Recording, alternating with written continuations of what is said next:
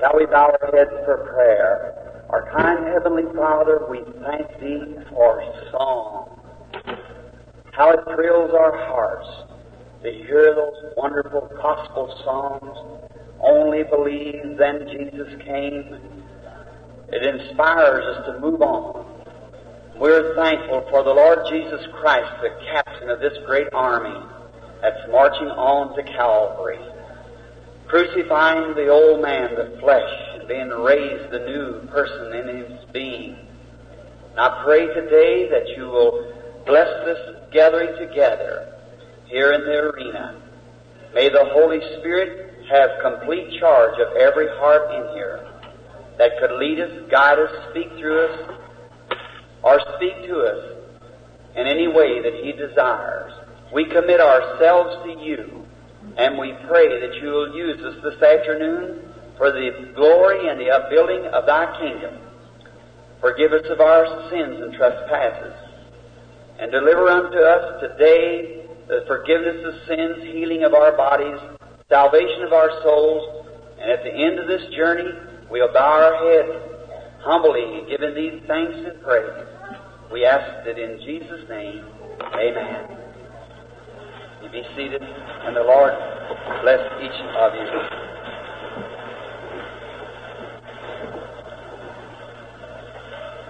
Good evening to you this afternoon of New York and the different places where you've gathered in this little group. There's perhaps people represented here from many different places, states, cities, and it is indeed a privilege for me to have you as my audience today.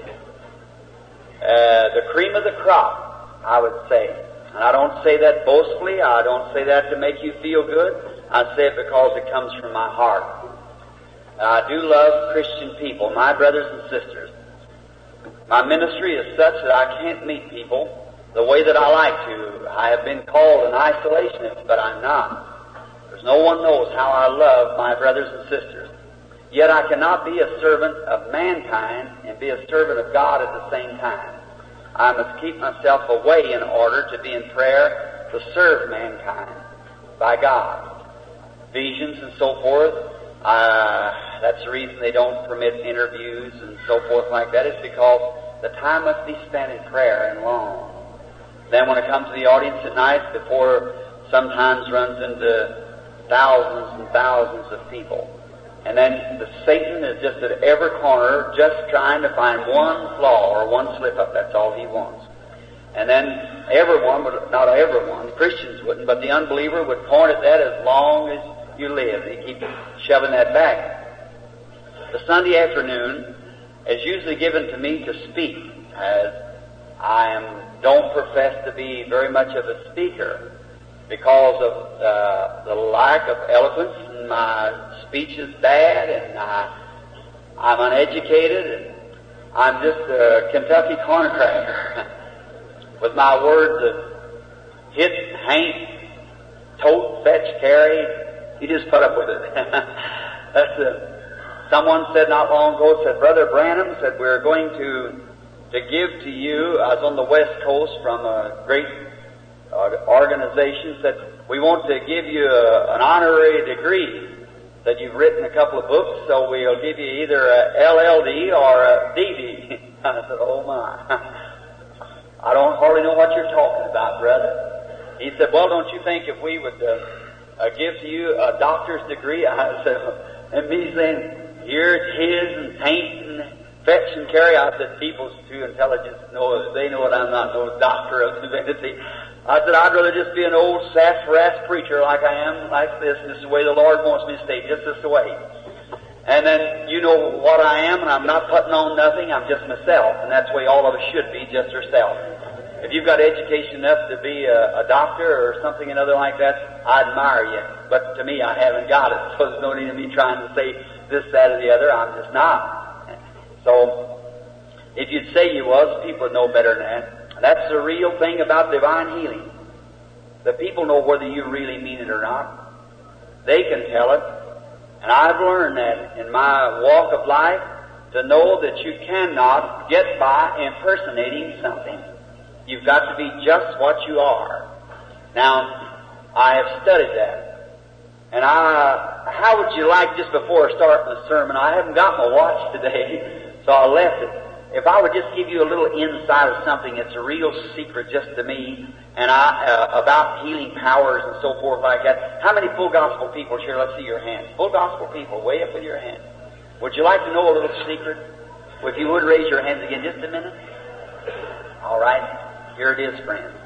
The secret of the whole thing is divine love. That's the secret of every bit of it, is love. If you can't make yourself love, you've got to have love. Love is something that it'll work on animal life, it'll work on human life, it works before God. I believe Paul said in 1 Corinthians 13, though I speak with tongues of men and angels and have not love or charity, it profit me nothing. Though I have all the knowledge to understand all the mysteries of God and have not love, though he could do it, it profit me nothing. And though I have faith to move the mountains and have not love, it profit me nothing. Where there's tongues, they'll cease. Where there's prophecies, it'll vanish. And where there's these things will all pass away. But when love has come, it endureth forever. Love. I have seen it in its power. You're reading this little book, I suppose, as we got here. The brother and sister are selling them, not today, because we respect Sunday as the resurrection, and I've never sold on Sunday. I don't believe in it. Of course, it's all right if you do. Many of the brethren sell their books right on Sunday, say it's part of the gospel. That's okay. I have nothing against it, but if I just can't do it myself. When I used to be a trapper, I'd go on Saturday night after midnight many times and throw traps along like that. I tuck up fishing lines on trot lines on the river and take the bait off of them, keep them fishing on Sunday. And then when I was a sinner, and after I become a Christian, I'm sure I want to stick with it now. But love. You've noticed in this book, how many's read the book? I see your hand. Did you notice when that maniac, I believe is that the book you have, Brother Woods? Yeah. The one where the maniac up at Oregon run out on the platform to kill me that time. You remember that? Reading it in the book? You know what conquered that fellow? The love of God. I didn't despise that man. There was something happened to me there that I loved him. I thought, poor fellow, bound down with this evil spirit. That's what makes him feel like he wants to kill me. The man wouldn't want to do it himself. He's a human. That's what it was. What would you think if I told you of a fellow I knew that he used to be a game warden down in Indiana. And one day he was going over to make a call at a place, and usually crossing through the field, they usually carried a gun because he had to. That's just like the police on the force or something. It's a law, a rule. And this man, while crossing the field, there was a great big bull over there in that field that he didn't know was in the field. He knew this fellow had bought it, but he forgot about it. And going through the field, this big fellow raised up, and he had just killed a colored man about 6 months before that down at the Burke's farm. And he was up here on this other farm, and he had long horns. He had the ends up cut off, but he was a fine species of an animal, but he was a very bad killer. He'd killed this colored man, gored him to death, and they'd sold him. And while crossing the field, out 200 yards from a fence or a tree or anything else, and a little bunch of cluster of bushes, this big fellow raised up and snorted and took after this minister who claimed to have the baptism of the Holy Spirit. And instead of start to run or scream, he loved the animal and felt sorry because he disturbed that animal. And that fellow come right just as hard as he could come. And his head down, snorting, throwing his horns into the ground. Many of you know his fool around cattle. And here he comes. Well, he got, perhaps within 20 yards. No need of trying to run. You couldn't run anyhow. No bush, tree to get into. You just had to stand and face it. That's all. He could outrun you, and you had 200 or 300 yards to a fence, no trees at all. So here he comes. And something just happened. And instead of hating the bull or wanting to kill it, a perfect peace settled down. I thought I'd disturb the poor fellow. And when he got coming to me real close, I said, "Now, I'm sorry I disturbed you. I am the servant of the Lord, and I charge thee in the name of our Lord Jesus Christ, our Creator, that you go over there and lay down. And here comes the bull, coming right on. But somehow, I was a bit more afraid than I am right here before lovely Christians. He got within about 10 feet of where I was standing, and I just stood there, looking at him, not more afraid than I am of this meek-looking little lady sitting here looking at me. And he run right to me, and when he got right up close to me, he just stored his feet out and stopped. He looked this way, looked around so depleted, turned around, walked over, and laid down in the bush. What did it? See? The trouble of this, people are scared today. I remember here not long ago mowing my yard. Out front, I was mowing a little more, and any of us been down my place, I got quite a front yard, and I'd put on my old, we call them overalls, I think you all up here in the north call them dungarees or something. I'd get out there and mow the yard, and I'd have these on, a carload of people drive up to be prayed for, and I'd slip around the back and go in and put on my other clothes and go in and pray for the sick, come back after they'd leave and put on, maybe make about 2 rounds, and here come another load, and I'd run it again. And the front yard was growing up before I could get in the backyard. It was growing up ahead of me. So, one day, in the backyard, I was mowing, they had a little fence runs down there, put the children up a little marking box there. And a big bunch of hornets had inhabited that box. So, I forgot about it, and I took off being in the backyard where no one could see me, just stripped down to my waistline here with just my overalls. It's awfully hot now, but just shoving a lawnmower, a little old putt, putt, putt, and it's hitting, and I hit the fence, and before I knew it, I was covered over with hornets. You know what hornets are, those great big fellows. And they just swarmed all over me. And something happened. I thought, that's strange. Now this sounds like a kiddie story, but it isn't told for that, and Almighty God, who will judge us at the judgment, knows it. I said, little fellows, I'm sorry I disturbed you. I said, I haven't got time to play with you this afternoon. So you hurry back in the name of our Creator, the Lord Jesus Christ, and run back in your box. I won't hit it no more. I'll get away from there. Just kept on mowing. And the God of heaven, who knows this to be the truth, them fellows circled around me and took a beeline and went right straight back in that box and settled down. That's exactly right. Now, that same thing, brother, you can't fool the animal. You know what I love. I had time this afternoon, I'd like to preach on nature because that was my first Bible. How that I love nature? Because God is in nature. God is in His flower. God is in His universe. God's everywhere. And just as sure as you can't fool the animal, He knows whether you're afraid of Him or not. I'm sure maybe you don't get that. Look at St. Paul. When God told him he's going down to Rome, and when he was shipwrecked out there, he picked up some sticks to throw him in the fire, and a great viper bit him through the hand, which would absolutely cause his death within a couple of minutes. And Paul looked at it, not a bit more scared than nothing, walked over and shuck it over the fire, acted as if no harm had ever come, went right ahead. They thought first that he was going to drop down dead, but they changed their mind then and called him a god. See, he wasn't scared. The reason it hurts you is because you get scared. Don't be scared. If you can get a perfect love of God in your heart that knows that this is the truth, and God is your Father and He's taking care of you, there's nothing can harm you. I'll give them power. They'll tread on serpents and so forth, and nothing in no wise shall harm them. So if you want to get close to God, just get close to love. Just love God with all your heart, with all your soul, with all your mind, with all your strength. Just wrap yourself in a bundle of love. Watch that man that you didn't like you. Did you ever get around anybody that you've seen nice people that you couldn't hardly stand to be around them? Now you know that's right, isn't it? And I've seen people that you just love to be in their presence. Haven't you seen people like that? Do you realize that you're sons of God? The atmosphere and the air that you live in, you create a situation around you that either draws or pushes away. I better leave that subject alone and read what I was going to because I'm afraid you're not getting that, see. That's deeper things that the church has yet got to learn. That's right, deeper things.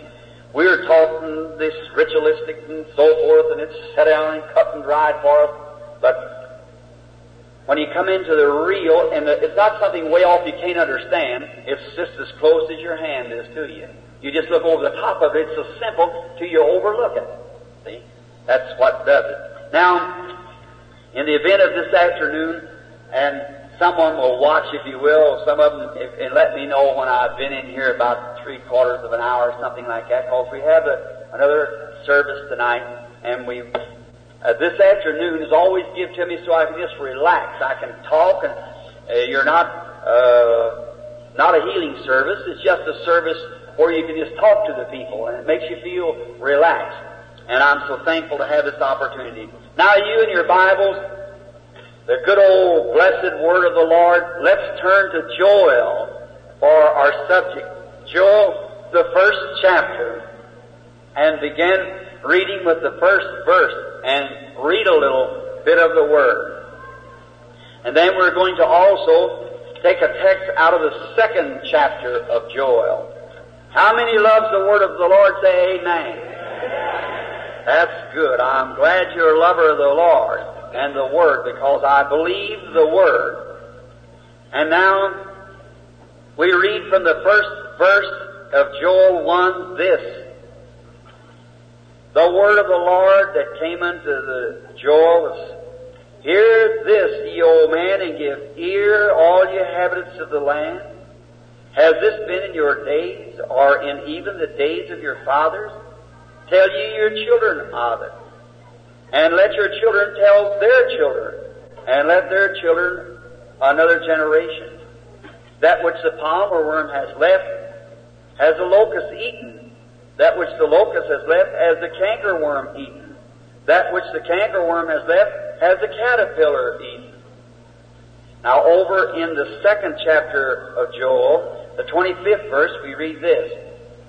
And I will restore unto you the years that the locust hath eaten, and the palmer worm, and the caterpillar, my great army which I sent among you. And you shall eat in plenty, be satisfied, and praise the name of the Lord your God, that hath dealt wondrously with you, and my people shall never be ashamed. Now there's no man in the world that can open this Word. We might turn the pages back, but there's only one that can open it. That's the Holy Spirit. Is that right? Jesus Christ. John, when he was in the Isle of Patmos, he saw the book in the right hand of him that sat upon the throne, and he wept because there was no man in heaven worthy, no man in the earth or beneath the earth was worthy to take the book, or to open the book, or to loose the seals. And a lamb that had been slain from the foundation of the world come and took it out of the right hand of him that sat upon the throne, and opened it and loosed the seals because he was worthy. And that's the Lamb that can open it to us this afternoon. Is that right? If you will with me, bow your heads and let's speak to him just a moment and ask him to open this Word. Kind Heavenly Father, we approach Thee in the all-sufficient name of Thy Son, the Lord Jesus, the worthy one.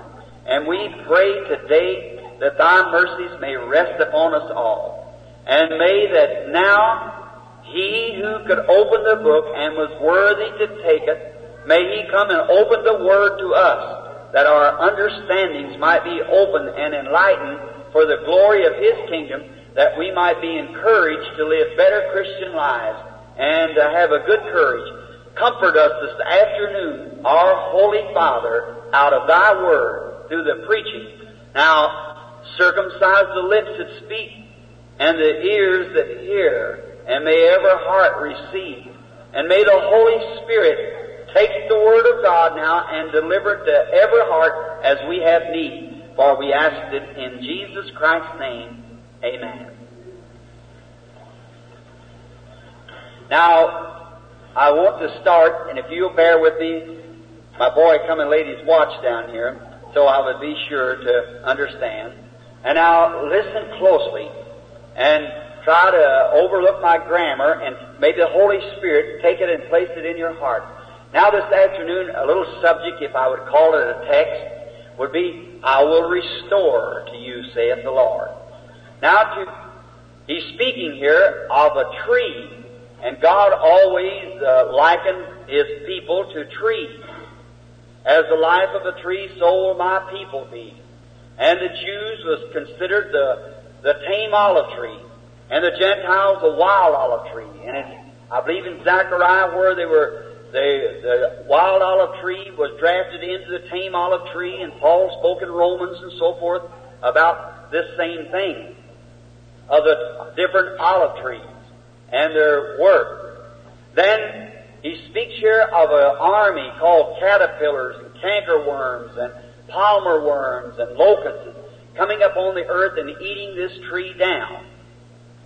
Now, in facing this, all things that we have on earth today come from Genesis. Genesis is the beginning. The very word Genesis means the beginning, the start. And then in the book of Genesis, every cult that we have today in the world, every spirit that we have today originated in Genesis, in the beginning. Can you hear me way back there? That my wife tells me it just seems like it rumbles on this. Can you hear all right way back in the back? If you can, lift your hands. Up in the balconies, can you hear all right? Thank you. Maybe if I stand back a little bit, it'd be better. Now, God started all things in Genesis. Every cult that we have today, every religion we have today, began in Genesis. Every plant life, tree, everything that we have began in Genesis. Human life began. Animal life began. Everything began in Genesis, in the beginning. We have to take notice of these things.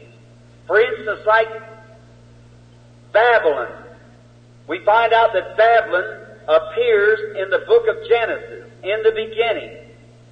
Babylon was founded by Nimrod, a son of Ham.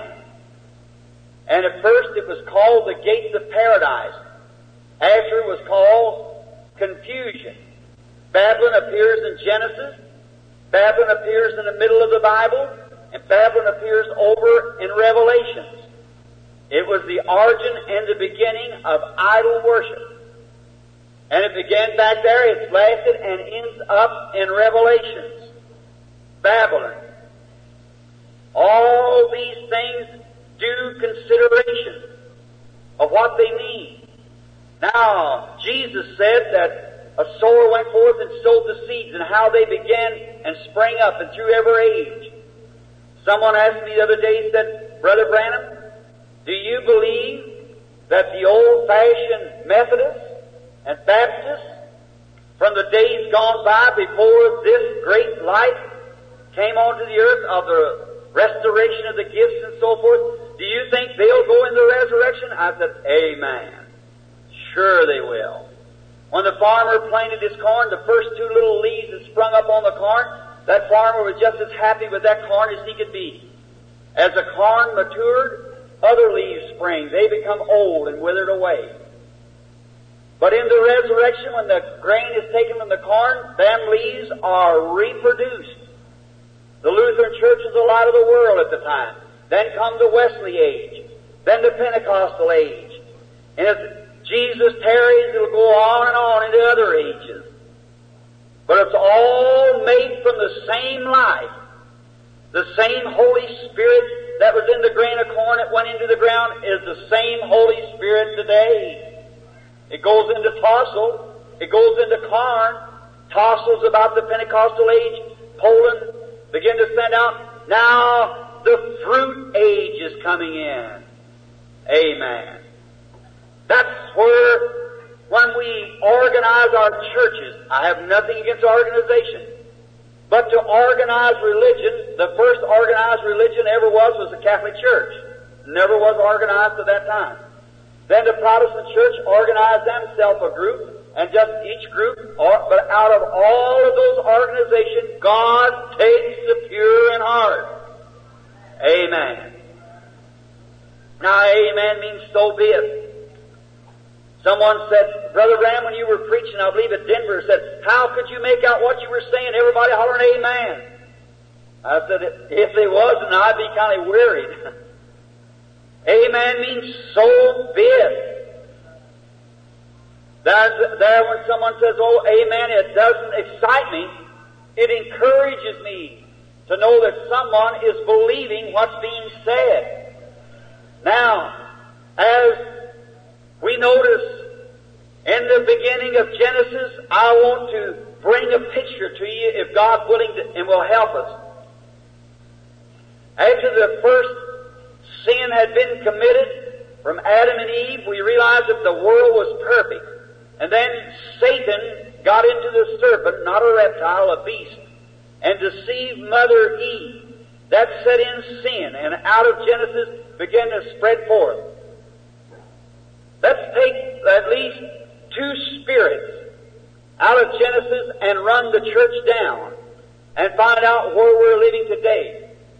The reason I chose this little thought this afternoon when God dealt with me yesterday about it, knowing it was to speak, was because of the prestige of the full gospel churches. And how easy. Jesus said himself that in the last days the two spirits would be so close together it would deceive the very elect if possible. But by their fruit you shall know them. Now, after Adam and Eve, they brought forth their first son, which was Cain, of the devil. The second son was Abel.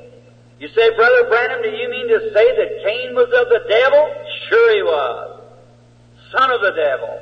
Notice, said, well, Eve said, I have got a son from the Lord. That's true. Certainly, God's the only creator. But through the Spirit that He let come upon him, you couldn't touch that evil thing of Cain upon God. Where did he get that nature he had? To be jealous. From Satan, his father. Where did he get that spirit of murder, the first murder? You couldn't say that come out of God, it had to come out of the devil. He was of the devil. And Abel was of God, out of Adam. Notice, when both boys, after coming out of the Garden of Eden, they realized that they were mortals. And they must die because God had already pronounced death on all mortals. They must die. Oh, I hope you see this picture. And if God willing, I want to make an illustration here this afternoon. Don't know whether I can do it with that or not.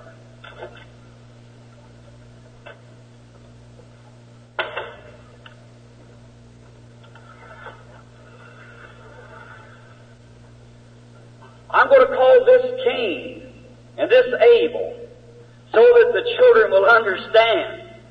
Cain and Abel, both boys were human beings and had spirits. Now, when both boys realized that they were getting older and they were mortal and they had to die, seeing their mother and father withering away, Cain tilled the soil. Abel was a sheep herder. Then the boy Cain with his spirit and Abel with his spirit, those two spirits has come from Genesis and in existence today.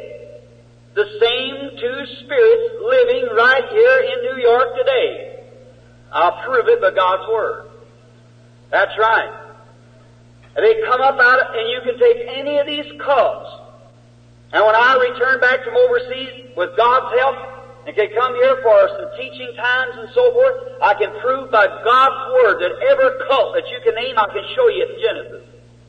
That's right, where it started from. There's nothing new. It's all been all the time. It's just been under different names and disguises. Like today, an epileptic, they called it an epileptic. Jesus called it a devil. It's the same spirit. The boy fell in the water and frothed at the mouth and so forth. Jesus said it was a devil. A cancer in them days was called a devil. The word devil means a tormentor. And that's what it is. It's a devil. The word cancer comes from the Greek word, or the Latin rather, which means like a crab laid that spread forth. That's the medical name. But God calls it a devil yet, and it's still a devil. In my name they shall cast out devils. Now, with Cain and Abel, these two that we could stay on a week, but just for the high points, notice. This man here, Cain. Now, who is this man? Cain. All of these said together. Cain, and this is Abel. Now let's watch those spirits. Now, both of those boys, strangely thinking, they were both religious. Both of them were religious. Cain was a long ways from being a communist or an infidel. He was a believer. This may shock you, so get your vest ready. All right. He was a believer, not a false believer, a true believer in Jehovah God. So if God only requires a man who will make a confession and a believer, God would be unjust to save this boy and condemn that boy. Is that true? If faith in God is all that a man requires, that God requires, and if this boy had faith in him and this had faith in him, God would be unjust to condemn one except the other. Certainly they would. So you say, I belong to church, Brother Branham. I believe in God. That don't have one thing to do with whether you're going to home to glory or not. You say, Brother Branham, if I openly confess that Jesus Christ is the Son of God, am I saved? No, sir. If you'll listen close and don't get up and walk out now, I'll just wait to the end of it, you'll find out why that our dear brother Billy Graham and them are not getting the job done right. It's because they're not taking people far enough. They're just getting them to stand up and say, I accept Jesus as my Savior. That settles it. In a great revival here not long ago up here in one of these eastern states, they was claimed to have 30,000 converts, and 6 weeks later they couldn't find 30 people holding out. Why? It's just a cold, dry-eyed confession. God requires death and regeneration. That's what's the matter. This man was a believer. The devils walked right out and openly confessed Jesus Christ and said, we know who you are, the Son of God. They wasn't saved. They were devils. Oh, how theology has scrupled up the plan of God. It's a disgrace. We're living in the days of evil, and evil usually comes from the pulpit. If the pulpit would have stayed clean and straight, we wouldn't have had all this stuff spread over the world today, and people acting and living the way they're doing, in unbelief. Some great teacher on the West Coast met me the other day, and he was going on about a certain man over there that's got a big church. He said, Reverend Branham, do you think that that man is a Christian? I said, I have no other reasons to believe he is a Christian. He said, all that divine healing and stuff you all are talking about, said, you know, a long time ago, he said, we, great fine church, I won't call its name because I don't believe in talking about anybody, but he said, we had the greatest churches on the West Coast, and said, along come that cult of Christian Science. And you know what? They stripped our churches. I said, if you, great church, would have stayed with the principles of Jesus Christ and taught divine healing like the Bible is, they would have had to have no cults to come on the coast. And these people's hollering about tearing up churches and things like that. Brother, hungry children eat out of a garbage can. Feed them the Word of God and they'll stay where they ought to be. That's the truth. Certainly, hungry people. Every man is trying to look behind the curtain to see where he come from and where he's going. If you won't teach it in your church and give him the salvation that he needs to his soul, he's the Son of God in his fallen estate, yet he's the Son of God. And he wants to see out yonder. He longs to see it. God help we ministers to get to the place where we can introduce to them the true and living God. And the thing that their soul hungers for after they have confessed and become Christians. Now this man Cain was a believer. He believed in God. He honored God. He came to worship. And he built an altar. Built an altar. Perhaps east of the garden, because there's where the cherubim was put with a flaming sword to guard the tree of life. And perhaps they went up to the east side of the garden from which the Lord will come. The Savior, the tree of life that was in Eden. And then when they went up to this side of the tree, up to the garden rather, Cain built an altar just the same as Abel built an altar. In other words, Cain built a church. And Abel built a church. And if belonging to church and kneeling at your altar is all God requires, God would be unjust to condemn this man and receive this man. Both of them was worshipers. worshippers. Cain knelt down and worshiped God just the same as Abel did. And not only that, but they were both sacrificers.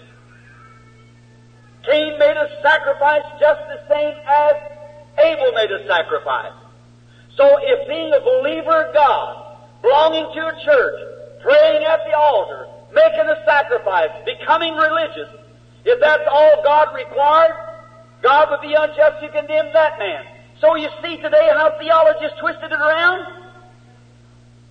They say as long as you go to church, belong to some faith, be a member of a church, you're all right. That's wrong. Except the man be born again of the Spirit of God, he'll in no wise enter into the kingdom. He's eternally lost. You're going to hold up your hands and everything. A man come to me here on the West Coast a few weeks ago. He said, Brother Branham, I've been trying to seek the Lord for the last 5 years. He said, I went to Mr. Graham's meeting. He told me to hold up my hand, accept Jesus. Said I did. I went out with the same thing. I went to a Free Methodist church. They told me I had to get happy enough to shout. And I did. And so I still went away unsatisfied. Said I went to another man's meeting. You all know him, Brother Roberts. Exactly. My buddy, my friend. Said Brother Roberts said, stay in there until you speak with tongues. Then you got it. So he said, I went in there and prayed till I did speak with tongues, and still I haven't got it. I said, my brother, what Billy Graham told you is the truth. And what the Free Methodist told you is the truth. And what Oral Roberts told you is the truth. But receiving Christ is not whether you shout, whether you hold up your hand. It's receiving the person, Christ Jesus, in your heart. And these things are attributes that follow it. That's right. You've got the first, get the tree. I can take the apple, but I haven't got the tree. Christ, the new birth. Then these attributes follow the tree. The tree produces that. See what I mean? Receiving Christ is receiving the person of the Lord Jesus Christ in the human heart. Amen. Notice, all Methodists thought they had it when they shouted. They found out they was wrong. The Pentecostals thought as long as they spoke with tongues they had it. They found out they were wrong. They spoke with tongues and lived any kind of a life. But when you receive the person Lord Jesus in your heart, it makes a new creature out of you, a new being. Then you can shout and speak with tongues after you have received Him, the person of the Lord Jesus. Cain was a worshiper. He paid his vows. He worshipped God. Come up and laid his sacrifice down, knelt down on his knees, raised up his hands and said, Jehovah, and worshiped God truly in a form of worship. Just as religious and just as sincere, perhaps, as what this man was. But the only difference made, this man had a spiritual revelation of God's requirement. Hallelujah! You're going to call me a holy roller after today anyhow, so you might as well get started. Sure, I guess I am. I'm a Baptist, that's right. And I'm a Nazarene, that's true. And I'm a Pilgrim of Holiness, and I'm a Presbyterian, and I'm a holy roller. Brother, I believe that every man that's born of the Spirit of God is a child of God. That's right. Here he is. He had a spiritual revelation that it wasn't by works, it was by grace that he was saved. And that's the only way that you'll ever know the difference. You, my Presbyterian, Lutheran, Baptist people today, the only way that you'll ever know is God's got to personally reveal Himself to you in the power of the Holy Ghost before you'll ever know it. Jesus said Himself, the Scripture teaches, no man can say Jesus is the Christ only by the Holy Ghost. And without the baptism of the Holy Ghost, you're only guessing at it. You're saying what the Word says. You're saying what the pastor says. You're saying what Mother says. But when the Holy Spirit comes in and baptizes you into the person of the Christ Jesus, then you know by personal experience that Jesus Christ is the Son of God, raised from the dead, living in you. The hope of glory. Amen. Notice, Cain had a spiritual revelation. And that's what's made the difference between them churches today. The same thing. Jesus, when He come down off the Mount Matthew 16, I believe it is, He says, who does man say I am? Some say thou art Elias. Some say you're Moses. He said, but who do you say? Peter said, thou art the Christ, the Son of the living God. He said, blessed art thou, Simon Bar-Jonah, For no seminary has taught this to you. You haven't learned this from some man's theology.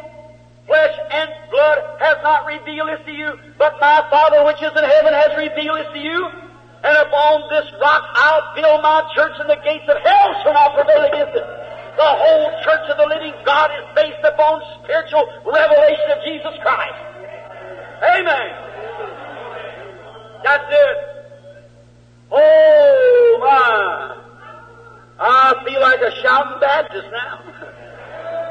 I feel kind of religious along about this time of day. Notice, it's enough to make it. It'll make you feel different. It cleans you inside and outside. Makes you a new creature in Christ Jesus. As the Greek puts, a new creation. Now, Cain thought he was right. He thought because he'd done all of his religion. He went to his church and said his prayers and paid in his tithes and a few extra dollars extra. He belonged to one of the fine church, all beautiful with flowers and everything. That's the way the devil has got the church today. Now I tell you, brother, I'm not saying this because behind this pulpit, God's going to make me answer for every word I say. For I have before me the purchase of His blood. And I've got to not know any church, any creed. I got to preach what the Holy Spirit tells me, because it's not my notes. I never had one in my life.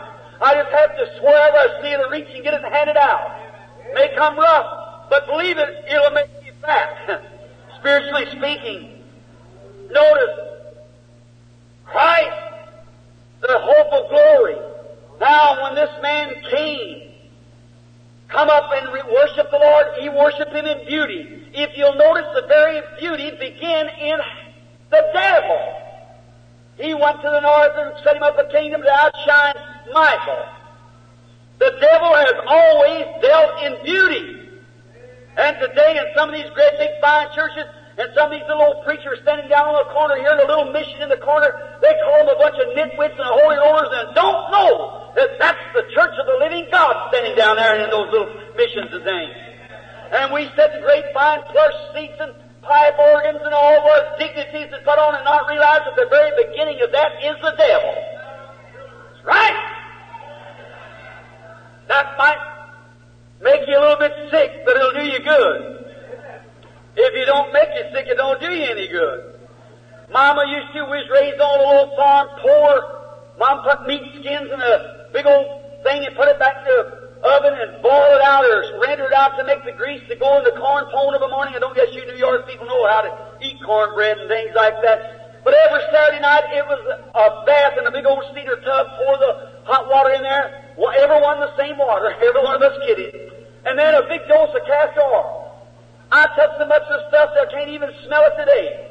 I used to come to Mama and I'd say, "Oh, Mama, it just gags me to smell it." She said, "If it don't make you sick, it don't do you any good." So that's what it is, the preaching of the gospel. If it don't stir up your religious gastronomics, it don't hurt you, it don't help you very much. Let it squeeze you down a little bit and pitch this corner and that corner. Amen. All right, I'm not amening myself, but I believe it myself anyhow. Right. Look, them both religious boys. But the power of God is known by a spiritual revelation of the Lord Jesus Christ, not by some works, some other thing, or something other. It's God Himself revealing to you His person, Christ Jesus, in your heart. That's where it's at. Now, look as they come up. There was nothing more than Judas and Jesus.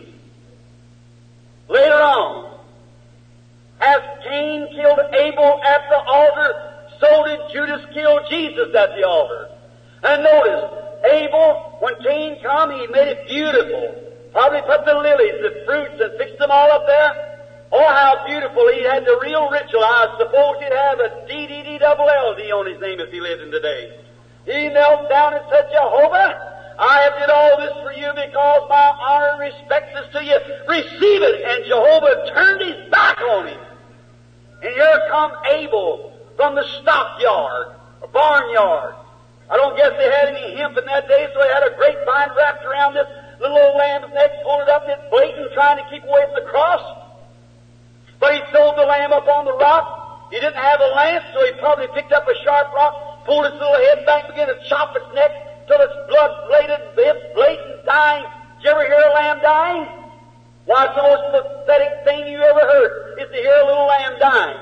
And Abel with his head pulled back, chomping on his little throat like that, and the blood just spurting out all the rocking over his hands, his little white wool being bathed. God looked down and he said, "That's it! Hallelujah! That's it!" What did he speak of? The Lamb of God being led away with a hip rope around his neck 4,000 years later, there on the cross with mockery spit, his bloody locks dripping around his shoulders, bleeding, bleeding, speaking in other tongues when he was dying. Could Abel understand his lamb's voice? No, sir. He knew his voice, but he didn't know his language. And so when he was speaking in tongues at the cross, when he was dying, he was God's lamb slain from the foundation of the world for all sinners.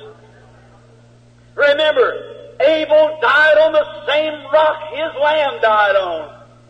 And every man that comes to Jesus Christ, man or woman, boy or girl, has got to die on the same Calvary that Jesus died on.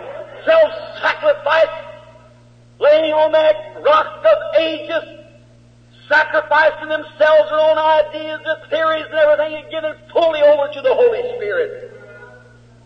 Certainly, notice, as them two spirits come up, I wish we had time to take them, like on the ark, we can bring it through bird life, you can bring it through animal life, the grizzle bay and the red horse and so forth. Look in the ark. Here's sitting in the ark. Here's set a crow and a dove. Both of them, birds. One could fly where the other could do anything. But when they turned them loose, the crow was satisfied with eating the dead things. And he could digest them all right. But the dove is one bird who hasn't got a gall. He can't digest that kind of stuff. So he come back to the ark. What was he? He was a crow to begin with, and he was a dove to begin with. And every man that's born of the Spirit of God hasn't got the gall to digest the world anymore. It isn't whether we hold on from one revival to the other, and it's where Christ held on to Calvary. It ain't what I am, it's what I am in Christ Jesus as He died for me. Not my holiness, not your holiness, it's His holiness we stand in. Yes, sir. Notice, here's another beautiful picture comes to my mind now of the children of Israel when they were brought up out of Egypt and they crossed over and into the new land, over into the land that they were going on the road. Oh, come up. They never was a denomination. They were called the people of God. When they was called out, they were the church of God. The very word church means called out. God's getting His church together, calling out, not out of every denomination, a people for His name. Called out, come out from among them. Called out, separated. A church for His name. Listen closely. Now we're going along. And as Israel called out, a bunch of holy rollers. Exactly. What is it? Israel was this group here. What's them two trees that they come up out of Eden now? Let's see where we're living on. Here come Cain with his spirit. Here come Abel from his spirit. They're moving up. Now Israel comes out representing this over here. Now, watch him. When they come out, I said holy roller a few minutes ago. That didn't go good. They was holy rollers. When they crossed the Red Sea and got the victory over the enemy, Moses sung in the Spirit, and Miriam picked up a tambourine and run down the bank, dancing, beating the tambourine. The daughters of Israel followed her, beating tambourines and dancing in the Spirit. If that ain't a holy roller meeting, I never seen one in my life. They were holy rollers. So holy roller religion isn't something new. You call it holy roller. I never heard of such a church in my life. But they branded that. That's the devil's name he puts on it. But there they was, holding this people, screaming, shouting, singing in the Spirit. Did you ever see it in the meeting? How many ever seen something like that? Raise up your hand. Sure. It's just the same Spirit. It began back there in the Garden of Eden. It's coming on today. Now watch. Here's what will shock you. When they come on up, there was another group. And when they had to pass through to the Promised Land, they had to go through by the way of Moab. And as they did, now Moab, they were religious people. Moab sprung out of Lot's daughter's children, from the father's daughter. And Moab was on this side. Here's Moab's spirit. Now watch, here comes Israel, and here's Moab. Israel standing and asked if he could go through. He said, no, sir. See, he's against this fellow. So then they had a prophet over there, a very religious man, and they went and got him to come down and curse this people. Now what's the nature of that? And look today. The fundamentals, first thing, full gospel. Fundamental, I don't mean some of the real ritualistics out there, I mean the fundamental church. Cain was fundamental. Notice, here they come. Moab, a believer in Jehovah God. Israel, a believer in Jehovah God. Here's Israel, camped at the bottom of the mountains, wanting to pass through the land. There's his brother Moab, said, you can't do it. So they sent over and got an old backslidden preacher and brought him down there, and on the road down, a mule spoke in tongues to him and told him not to do it. There you are. But he went on anyhow. Is that right? And when he got down there to where the fellow was, now look, the preacher said, build me 7 altars. God's perfect number. And on there make 7 sacrifices of ox, clean sacrifice. In Israel, they had 7 altars, God's requirement. They had 7 ox. Talk about fundamentals. Both of them were fundamental. Then he said, put me 7 rams on here. What do the rams speak of? Any religious teacher knows that the ram spoke of the coming of the Lord Jesus. So they had to sacrifice 7 rams here, 7 rams here. Now if I'm going to look at both spirits, if I would be God in the judgment, who is right? Now here's a man offering 7 rams, 7 altars, upon 7 altars and 7 clean sacrifices, 7 altars, 7 rams, 7 bullocks, exactly both of them the same, just as fundamental both of them was as they could be. All right, Baptist, get your hat set. Don't go out. All right. If God requires fundamentalism, why didn't He accept them as same as them? If fundamentalism taught in the church is all God requires, He would be unjust to refuse their sacrifice and accept this one. He would be unjust. See the Spirit? Now who was in the beginning? Cain. What's the Spirit living up? Now they both had 7 altars. Both had 7 rams. Both had 7 ox. One and the other. And both of them kneeling, praying to the same God. That's right. Both of them believed in the same God. A beautiful picture today of the fundamental church and the full gospel church. It's exactly. You say, what's the difference? Just a minute.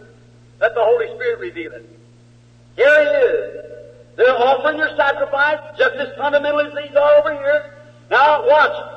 These type up here, they were an organized group. They had their own nation. Israel was a bunch of interdenominationals. They didn't belong, they didn't have any country. They were wanderers, pilgrims. Hallelujah. They wasn't organized. These people had a nation. They looked down and said, look at those scoundrels. Well, there's nothing to them. They're not even a nation. They're a bunch of hitchhikers. They're just passing through and getting what they can. And little did they know it, that was the church of the living God. Said, we are a great nation.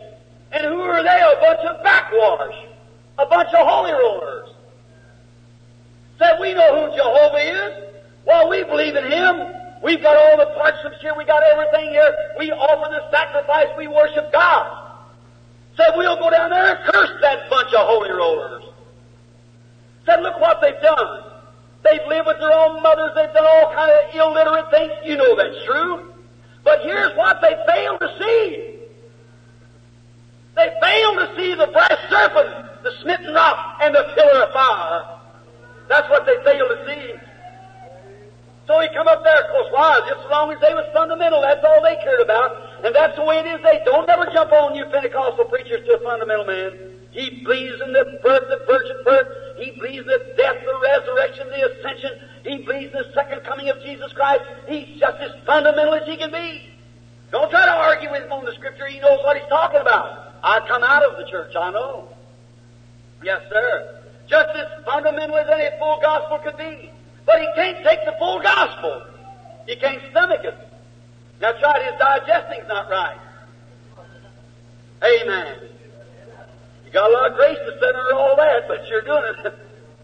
All right, notice, may the Holy Spirit now settle down while we drive this down to the glory of God.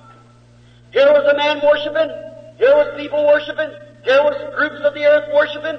Tribes of the earth worshiping here. One of them down the valley as a bunch of holy rollers. The other on the hill is a great dignified nation. Watch what Balak done. He called out all the dignitaries. The men with their great long gowns on, all the princes. They stood around just exactly what God required. The altars, the sacrifices, and they lit the altars, the fires began to burn.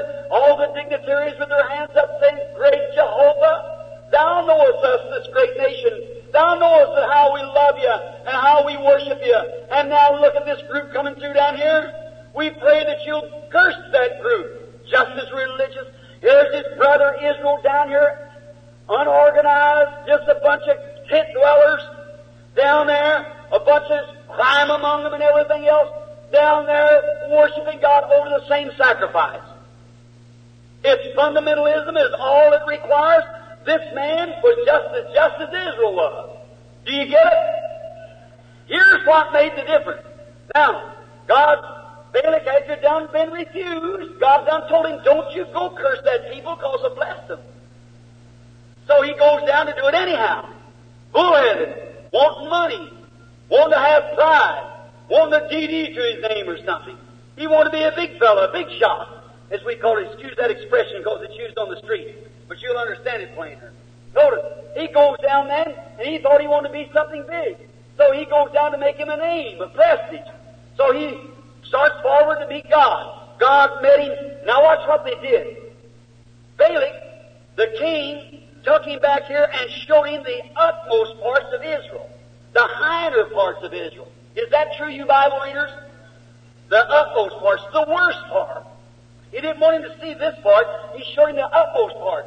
And I wonder a lot of times that people who call us fanatics and out of their head think if they're not just trying to point to the worst parts. They say, I know a holy roller preacher that run away with another man's wife. Yes, and I know a lot of Baptists and Presbyterians done the same thing. But you're big enough to keep it hushed up, but God knows all about it. That's right. Now, they said, just look at the utmost part. And when he went back there then, and he said, now go back, he's going back to curse them. And God said, you return and go back, and you say just exactly what I put in your mouth. Amen. I like that. Oh, my. I think of him. He went back there, and he started to put the curse on the people. Instead of that, he blessed Israel. And he said, I beheld you from the hilltops, and I don't see any iniquity in you. Hallelujah. There you are. It's election. I've never seen you from a little place like this. God said, I've looked at him from the hilltops, and I don't see any iniquity at all. Hallelujah. There you are. The true church. Yes, sir. What made the difference? If they're both fundamental, both Bible churches, both teaching the same doctrine, both the same, what made the difference? God vindicated Israel by signs and wonders. And that's the same thing He's doing today between the full gospel and the fundamentals. He's vindicating His church with signs and wonders. God has always, when a church of the living God is moving, there's healing, there's powers, there's signs, there's wonders. Hallelujah! They had what they had before was a brass serpent. They had a Christ before them. They said, we got it too, but He didn't vindicate it. He said, here it is. And today the difference between fundamentalism and full gospelism, God is vindicating a full gospel by giving them signs and wonders and miracles. These tonight. Hallelujah. Oh my! When I think of it, I stepped off of that tree to get on here. I've seen division. I'm glad today that I'm a holy roller. I'm glad today that I believe God is the signs and wonders and miracles and so forth. It's a vindication of the living God. Hallelujah. They read the same Bible as they read. They made the same sacrifice that they made. But God, looking down just exactly like did on Cain and Abel, He refused them and put His signs over here. Glory! The full gospel preachers may be uneducated, they may be illiterate, but they got sense enough to know what God is when He comes in their midst. They let Him have His way, and signs and wonders accompany that ministry. Hallelujah! It's the truth. God always vindicates His church with signs and wonders. It's always been the sign of God. A shadow in the camp of a king. The king is in the camp. Today, as a bunch of people, looking here in the church today, of a city like New York, of 7 million people, and perhaps 1,000 people sitting here in an afternoon meeting. That shows where the heart is. That shows where the treasures is. They might bring some fellow in here with a DDD on his name like that, set up out here, cause he come through some great Hartford College or some Oxford out of England or something, and tens of thousands of people swarm in. Ask him, does he believe in divine healing? Well, I should say not. You believe in signs and wonders? Oh, that passed away with the ages, gone by. Jesus Christ said, a little while and the world will see me no more. Yet you will see me, for I'll be with you, even in you, to the end of the world. There He is over here. Hallelujah. They say they're uneducated. He said, not by power nor by might, but by my Spirit, saith the Lord. Not by seminary, not by degrees, but by my Spirit will I vindicate my church. Amen. You say, Brother Branham, you went right on up, look at that tribe up. It come into the Pharisees, just as religious as they could be. They had everything fundamental, just as fundamental as Jesus Christ, who come off of this tree. But when Jesus was there, He couldn't call a crowd like them Pharisees could. They could call 2 million Jews at any time. Jesus' little crowd run from 1,000 up to 5,000, something like that. Poor Galileans who heard Him. But what was the difference? Both of them was reading from Isaiah. Both of them was reading from Jeremiah. But God vindicated Jesus Christ by signs and wonders. Didn't Peter tell them on the day of Pentecost, said, you men of Israel, Jesus of Nazareth, the man approved of God by you. How? By His theology, by His great scholarship, by signs and wonders and miracles which He did among you. Amen. Oh, brother, when you stop across the sea into other countries, they come say, I'm a missionary. They're sick and tired of that stuff. That's right. Come over there and teach them some new theology. They know the Bible before we ever was a nation. They say we don't care for missionaries and some new theology. What we want is somebody to make the Word of God alive and speak it.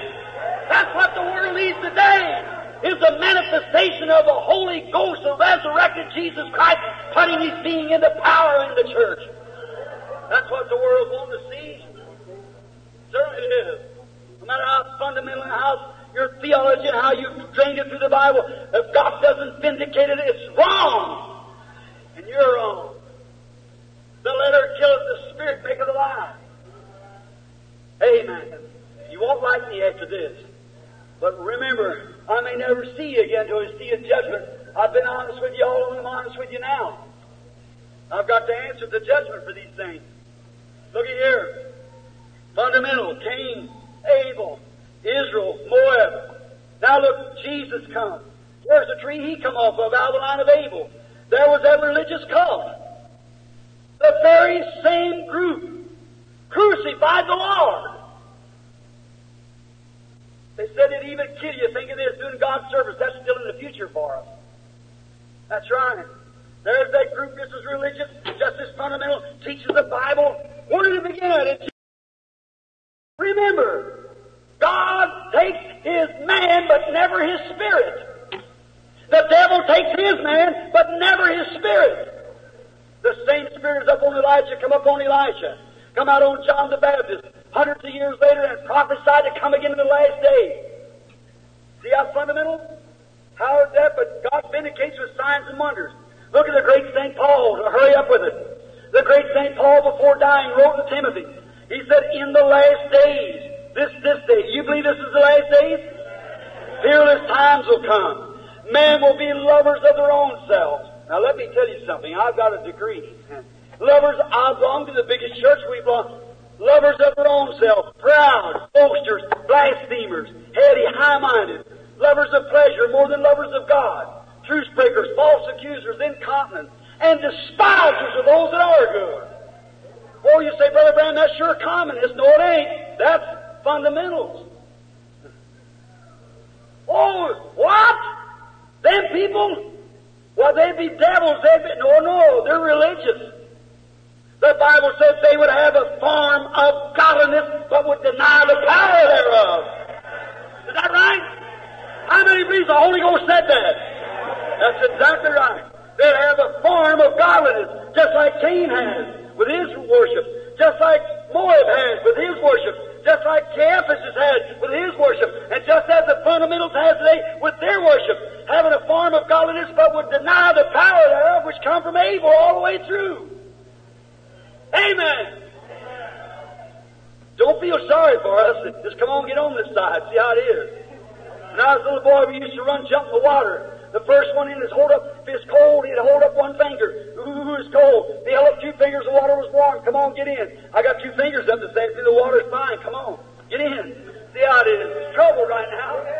The Holy Spirit moving. Oh my. Fundamentalism. First is full gospel. There's where God's church is. There's where God lives. Where God is, signs and wonders accommodating. Where this is, it's got a form of godliness, but denies this. Now you go out to the big churches today, there's a many men in the Baptist church, Presbyterian, Lutheran, Methodist, Presbyterian, anywhere you want to go, Catholic, whatever, that actually believes this over here. But they can't unless they leave their church. So they hold on to the church instead of receiving the Lord Jesus.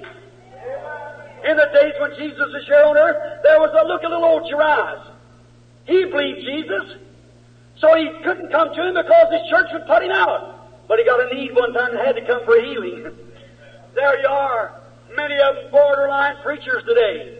Secret believers. There you are. But brother, here is the church of the living God where signs and wonders are accommodating and proving that Jesus Christ is raised from the dead by signs and wonders. Thus saith the Lord. Amen. Oh, I'd advise you get off and get on, brother. There you are from Genesis. We're from up here in the seed now. Here not long ago, when Brother Baxter and I, it's here now with us, we was up in Canada. I was thinking of this right here. I've been out that day wandering around. I've been chasing an old bear. And the old fella, he got away from me in 1,100 miles, I guess, or I'd say at least 700 miles or more from a hardtop road. Always way up in British Columbia, way up in the big mountains, way back 2 or 3 days back with pack horses. And I'd been up there, just some goats on the mountain. I'd run into an old bear, and I started chasing him. I got kind of lost from the rest of the brethren. And I rode around there a little while, and it kind of got towards dark. And I thought, well, which way do I come in here? There's no roads, there's no nothing. So I thought, well, I guess I had to build me up a fire. And I stopped, and I waited a little while. I thought, no, them northern lights will probably produce enough light that it won't fall through a crevice somewhere. I'll make my way back, because I can see I come from the north, coming south. I've got to go back north. So I was going along there, and I come into an old forest. Looked like it's going to rain. Great big old white clouds going over, and the moon was shining.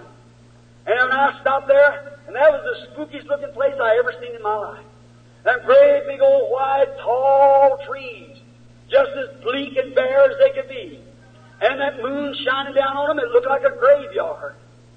And I stopped. Seemed like the Holy Ghost said, get off that horse. And I tied him up to a little limb there. And I got off and I thought, Lord, what'd you stop me in this graveyard for? I looked around there, them great big old trees standing there. There'd been an old burn over years ago. Many, many years, 40, 50 years ago, the fire had swept through there for some unknown reason. And it burned all the bark off the trees. And they were standing there, great pines, maybe 3 foot thick at the bottom. And then I noticed the wind got to blowing. And every time the wind would blow, they'd go, ooh. I thought, oh, my. I looked, that moon was shining, big old white blister trees. I thought, what? It looks like a graveyard. This is a spooky place. And the wind blowed again and went, ooh. I thought, what'd you bring me here for, Lord? What do you want to show me? Then the Holy Spirit began to reveal this to me. Do you know one time they were big trees? Why can't they move now? I thought, Lord, that's exactly what Joel said. What the palmer worm left, the caterpillar eating. What the caterpillar left, the cankerworm eating. I thought, that's right, Lord. That's the churches of the day. They stand with great big towering spires, great big names on them, some great big church. But what the Methodists left, the Baptists eating. What the Baptists left, the Presbyterians eating. What the Presbyterians left, the Lutherans eating. And the first thing you know, they got stripped down to nothing but a great big old tombstone standing there. That's exactly right. And I thought, well, what's that wind going for? And I said, Lord, that's right, you send the wind from heaven, that rushing mighty wind that fell on the day of Pentecost, and when it strikes them old churches, the only thing it can go is go, ooh, the days of miracles is past. Ooh, there's no such a thing as divine healing. Ooh, stay away from them people. That's just the way it does. And I thought, sure, they were trees one time, but they're dead. When Luther had a revival, he had a revival. And when Wesley had a revival, he had a revival. And both of them had signs and wonders. But the time and the cankerworms and the palmer worms and the ethics and so forth of the church has eaten out all the life-giving source out of the church. They've took away miracles. You Methodists sure don't believe in divine healing. Well, I got Wesley's textbook myself. When he was here in America, he was riding a horse to pray for a woman, and the horse fell and broke his leg, and he got off and took his anointing oil and anointed the horse with oil and rode it away. Hallelujah! That's when the churches are moving. But what happened? The parasites got into the church. Another new generation come along and said there's no such a thing as divine healing. We better stop that nonsense. All these sure things of all this shouting going on. We better culture the church. Brother, the Holy Ghost is what leads the church. Right. Take that out of it, you take the life out of it, it'll quit growing. That's right. And when God sends the Holy Ghost down like He did on the day of Pentecost, the mighty rushing wind, the only thing the church does is moan and groan and say there's no such a thing. Why can't you bend? Because you're dead. That's exactly.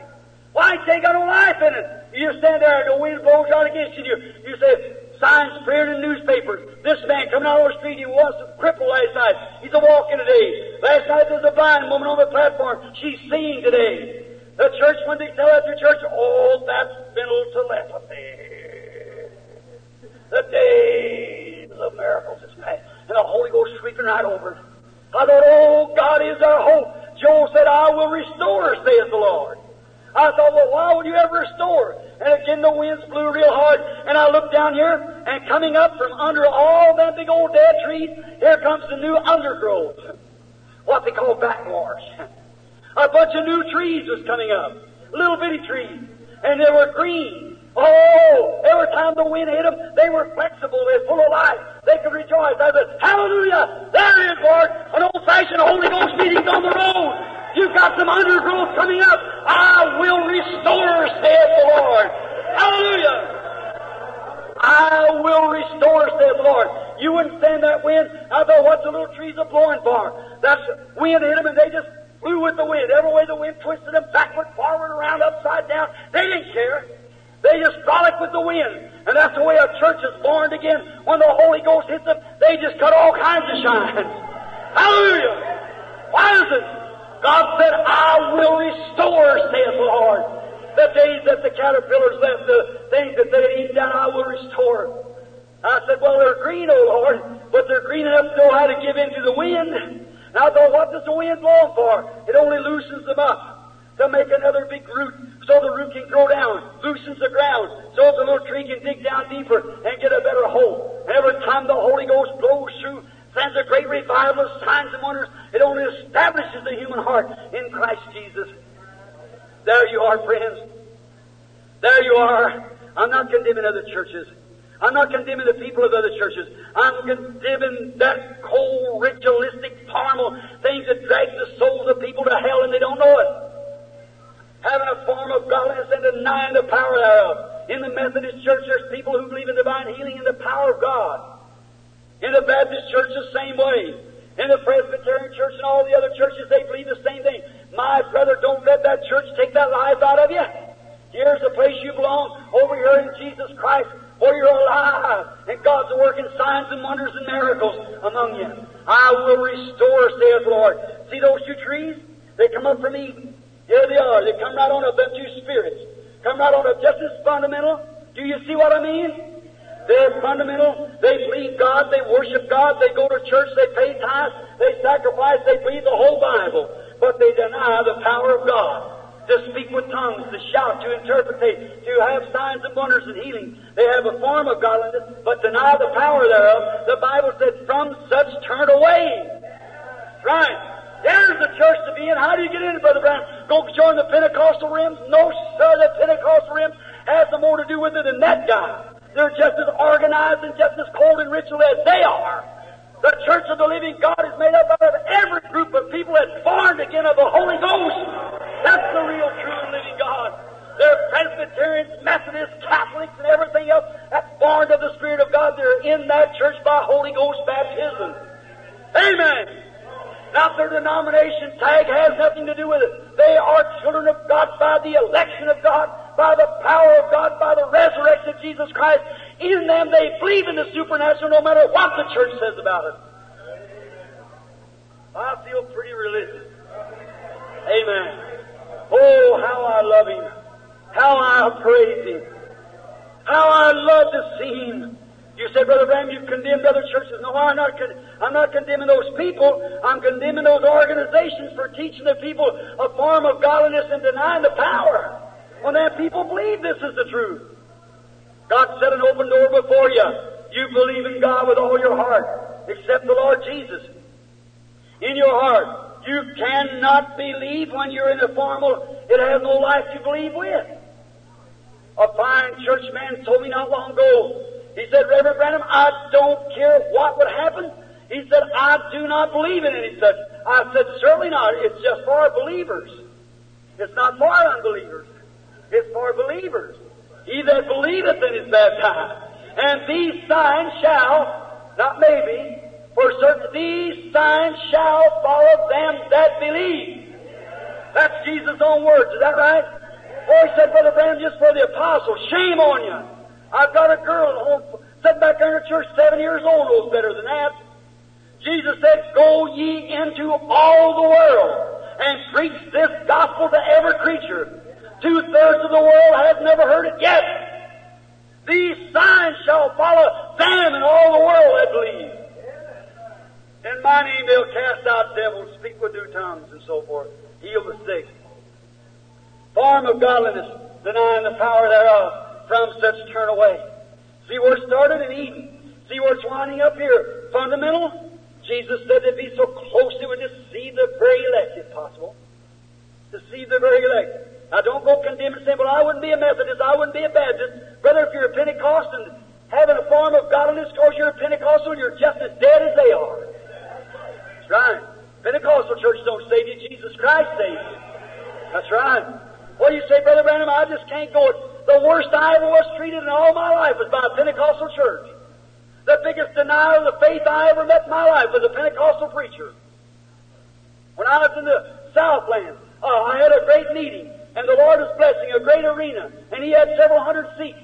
Belonged to one of the biggest organizations of Pentecost. And I went over, my managers did, and asked him if they could rent them seats at 50 cents a piece a day. He said, I wouldn't let a man sit in my seats that believed in divine healing. Pentecostal. So don't get your head stuck up because you're Pentecostal. You've got to be of Christ or you're lost. That's right. David in the old scripture, he said it tastes like honey in the rock. Taste and see the Lord is good.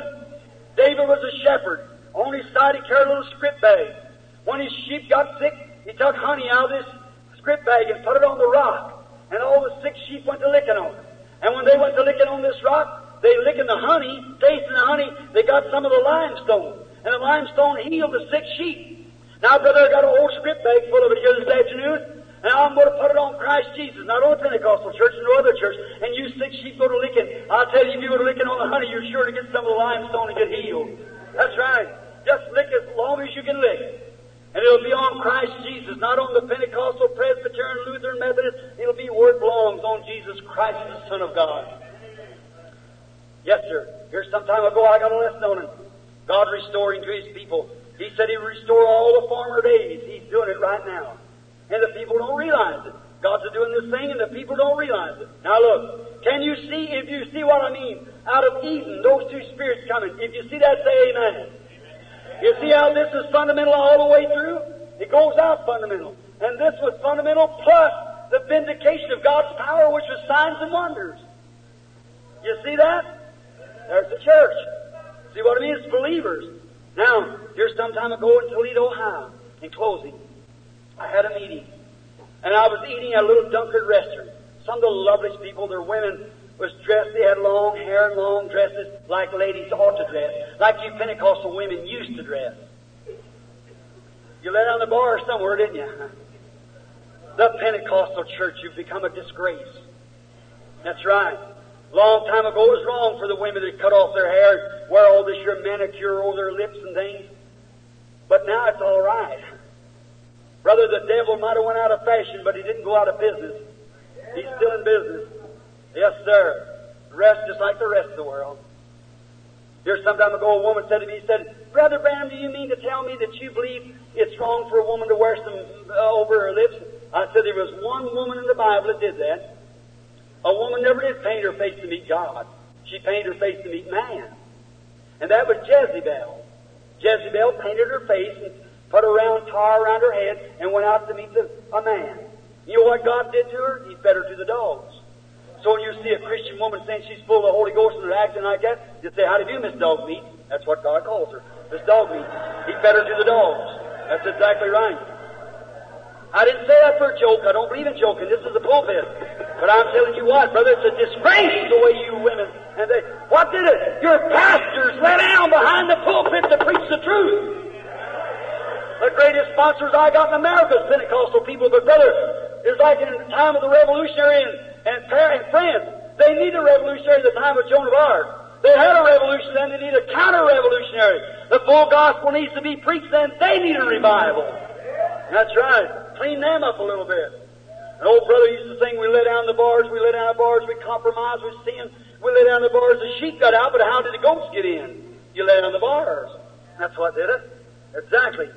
I was standing in a little place out here, I was eating this little Dunkard restaurant, these clean-looking ladies walking around, just this clean old stuff over their fingernails and eyes and so forth. They walk in. It's a pleasure to get to meet and feel that real warm Christian spirit.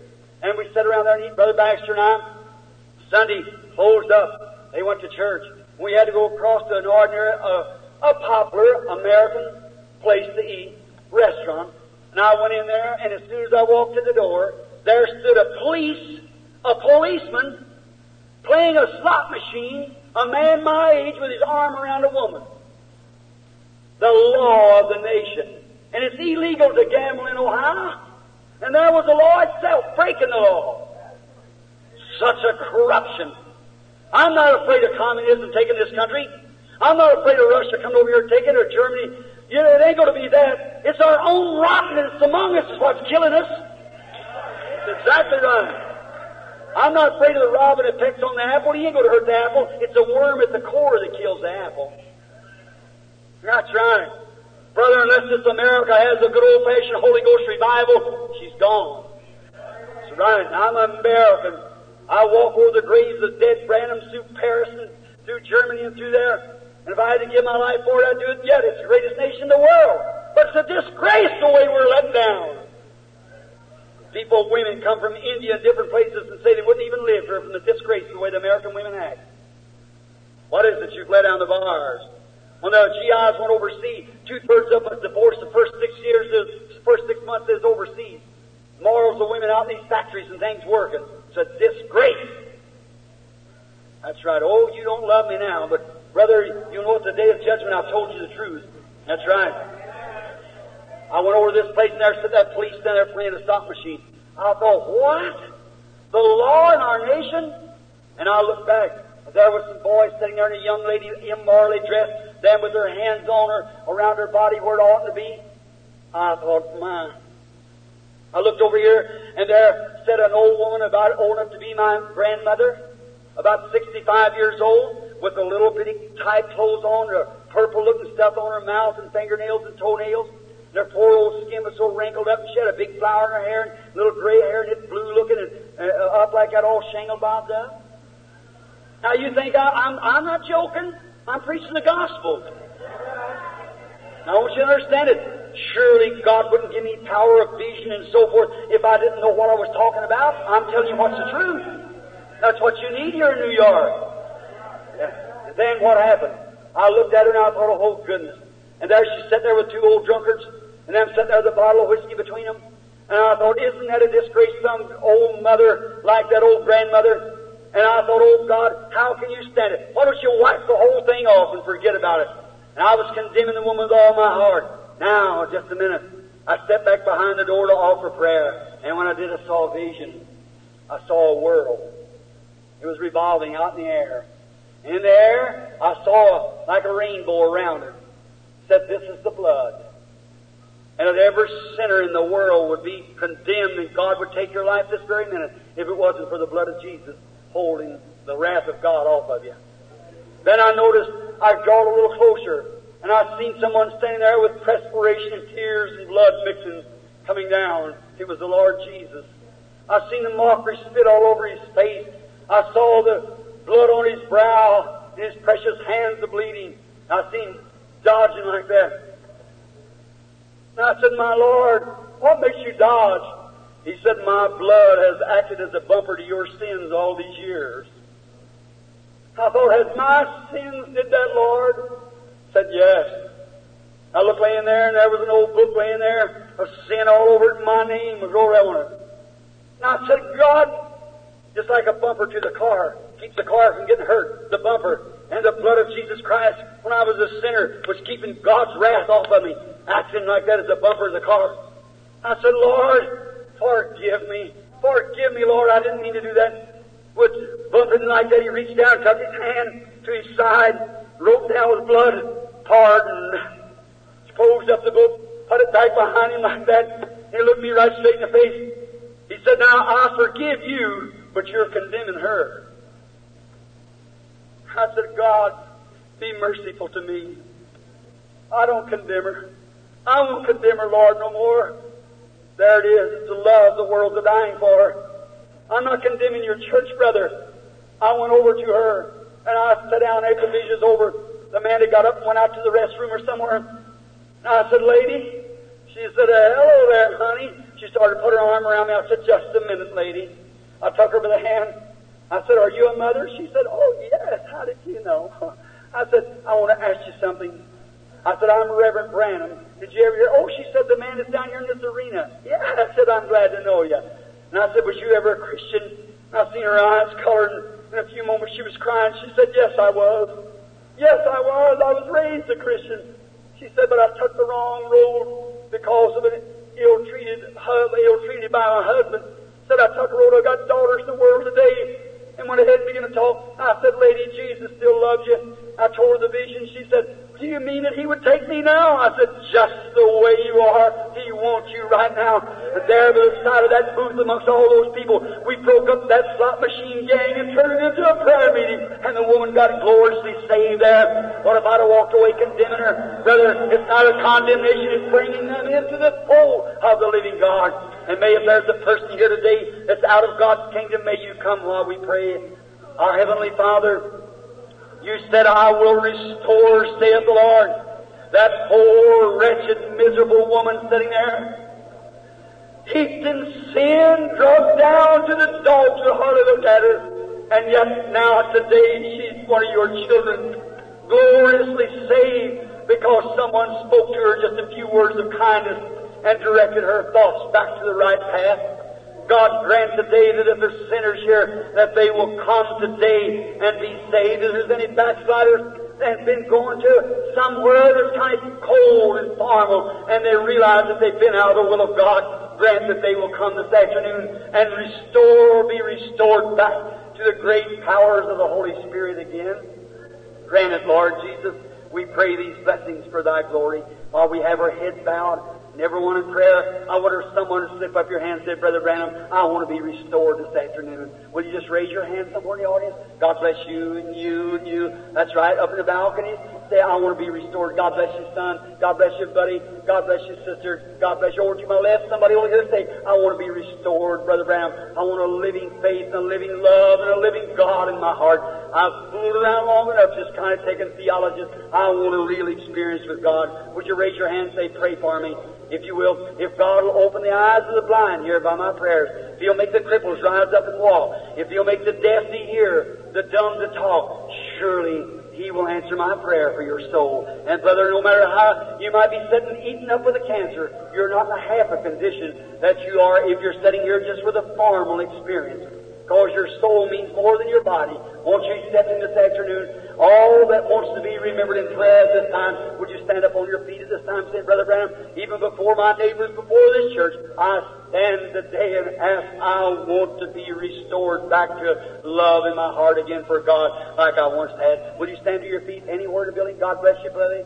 God bless you, brother. God bless you and you. That's right. Stand up everywhere. Everybody here without the baptism of the Holy Ghost that hasn't been restored to the full measure of God, would you stand up? Everyone without the Holy Spirit now that needs the Holy Spirit and wants to be restored to God, would you stand to your feet at this time? God bless you. God bless you. Now do you see what I mean, minister brothers? In this little handful of less than 1,000 people perhaps, look at the people standing. Just remain standing while we pray. Kind Heavenly Father, there's one thing that I cannot do. That's to restore these people. I can only bring them to you. I can only bring them to the foot of the cross now. I can only bring them to the face of the Lord Jesus. God, while they're standing here with heads bowed, hearts longing to be right, how do we know? They may not be a tomorrow. This city may be laid to a solid waste by morning. An earthquake could upset it. An atomic bomb could strike it. Anything could happen. There may not be a living person on the face of the earth in the morning. We don't know. One thing we do know, that we've got to stand before God. Father, this poor message, chopped up in the only way I have of bringing it, I pray that it's sunk deep into the hearts of the people, that they'll now step away from their just all formal ritual ideas and come and be born again of the Holy Spirit. May they each one receive the baptism of the Holy Ghost. Grant it, Lord, as they're standing here. Restore them. Place the bark over their burnt bodies and give life anew to them. And may they frolic as the winds of God sweep down. And as they hear the winds going like David did through the mulberry bush, may they be flexible to the Spirit. Grant it, Father, through Thy Son, the Lord Jesus. While we remain standing, I'm going to ask that Brother Bird will continue praying here just a minute, Brother Bird.